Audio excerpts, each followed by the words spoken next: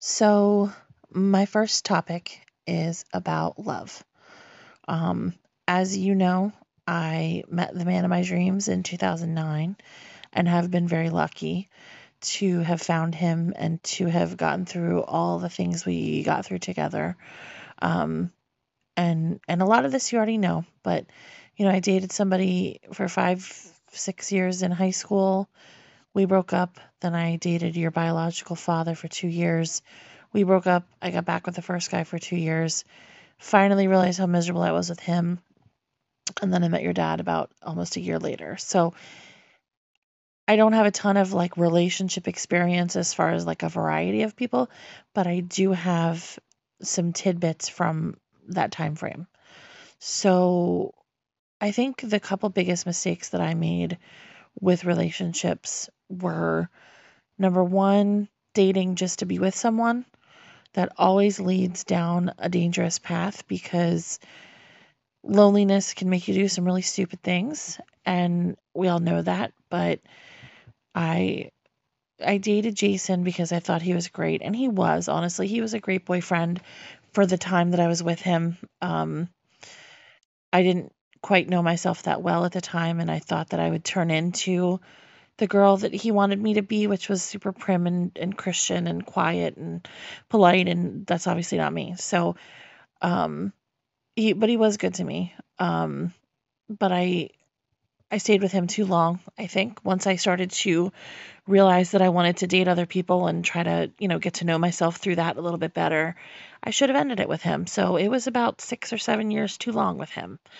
With Chris, he was a friend of mine. He had lived with my family at the time because he had gotten kicked out of his parents' house, which I didn't notice was a red flag.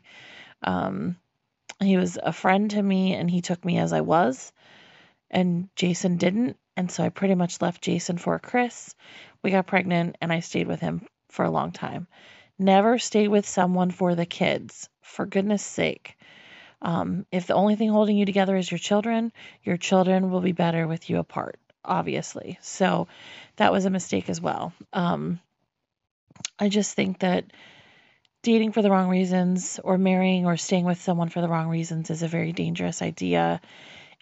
And it can, I kind of heard of a concept called like resetting the goalpost for normal. So when something is off for a long enough time, normal is usually right in the middle, right? It's it's what's expected and what's sane. And then as things start to get insane a little bit, your brain eventually adjusts. And so normal shifts and shifts and shifts until you feel like you're crazy or you feel like this is something that's normal.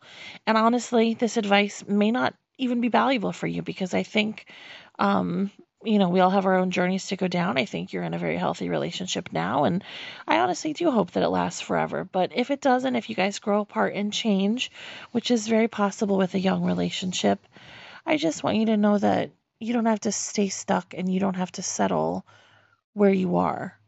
So that's important. I think I want you to go through that exploration. If you do become single, I want you to get to know yourself and get to know what's important to you, through dating the wrong people, dating the right people, and just not getting trapped because you're already there. That's what I did, and it again, I would never go back and change anything because if I had, I may not have ever had you, and I may not have ever met Dan, but it it's something that a level of pain that I would hope that you would never have to go through, of just slowly settling into misery, and that's kind of what I settled into in both situations. And that sucks. So I don't want you to go through that. And then I also wanted to kind of talk about what I feel like love should look like. And I am by no means an expert on love. I just happen to be a very lucky woman who met an amazing guy who is not perfect either. Um, but I think the things that I value in him are important to talk about. So I know that he listens when I talk. That's amazing. I don't always listen when he talks about certain hobbies and stuff, but when he's sharing his feelings or his frustrations or his passions and he's excited, we listen. We listen to things like that. And you're not going to find that in everyone. Even best friends don't always listen the way they should. So, listening is amazing. Um, Finding someone who takes you as you are is also huge. Someone who smiles when they see you, even if you don't notice them smiling. And someone who also wants you to be better than you are and can show you that in a way that doesn't make you feel inadequate. That to me is huge because I've had both. I've had Jason who made me feel, he wanted me to be a better Christian, a better person, a nicer person, all that stuff. But he never, um, he did it in a way that made me feel like I just could never get there. And that sucked. And then Chris never tried to improve me. He basically, any attempts at self improvement, he took personally, which was really weird and hard and stressful because I'm all about like learning and growing. And he just seemed offended by it in the same way that meat eaters would be offended when I was vegan, even though I wasn't dating them and I wasn't telling them to eat vegan. They would get mad at me and take it personally like I was judging them. It was like that with Chris. And I know now that it stemmed from his extremely low self esteem and mental health issues, but it really messed with me as someone who loved him and wanted to be a good match for him. You always change yourself for the person that you're with, and that's not necessarily a bad thing, but you have to still find a way to be true to who you really are when you're with them. And with your dad, he does encourage me to be more responsible and attentive, which are things I've always needed to work on. But he also finds me to be adorable and smart and funny and silly and cute. And he makes sure to express that regularly and in a way that makes sense to me, whether it's hugs, kisses, or compliments or thanking me for things I do. I do feel loved and I don't feel like I'm not good enough for him. And that's the feeling that I want you to have with whoever you end up being with or whoever you date. Just to feel like you are enough and you are enough as yourself, exclusive of that person. So that's amazing to me as well. Just to find that solid, real love that I never thought that I would find. Um, Another aspect of love that I think is really important, I think is most important maybe, is just your love for yourself in that you you've always had such a unique personality. You've always been outgoing and genuine and you've always loved people really hard, but you love people so hard that you tend to put yourself on the back burner. And I always worry about that because you've always been so nice to people that didn't deserve it, and you've put up with things that you shouldn't have to put up with, and you've taken people back that didn't deserve your friendship. And I don't ever want to see you doing things like that. I want you to recognize your value as a person. I want you to see that you should surround yourself with people that are equally silly and passionate and you don't have to have the same hobbies or the same personality type, but people that support you and people that bring something good into your life. And the biggest analogy I can think of is, with improv, I've always said it's got to be more fun than it is work. And when it becomes too much work, I'm out. And there have been times when it was too much emotional labor and I had to take a break, and that's healthy too.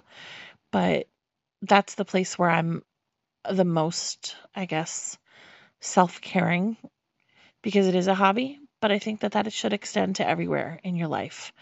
The same thing for a job. I mean, nobody loves their job, but the pay has to be worth the work that you're putting in. You wouldn't work 16 hours a day at $9 an hour, right? So your relationship shouldn't feel like you're getting ripped off. It should feel like, oh my God, why are they paying me to do this? This is awesome. So those are just some thoughts on love.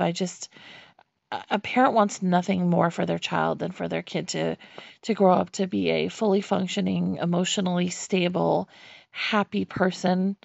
And I want that for you. And I know that you have years to grow and change as a person. They say you're not really yourself till you're in your 30s.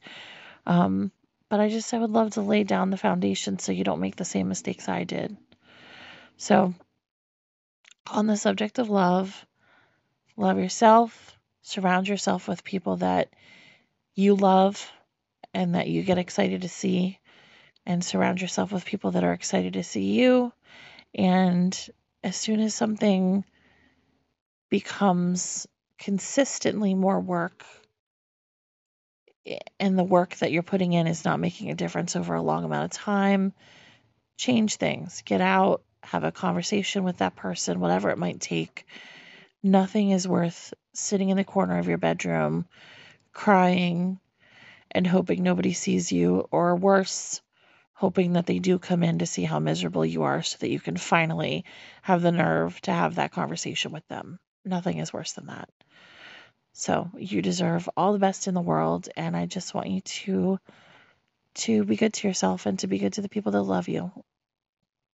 Like me, I love you.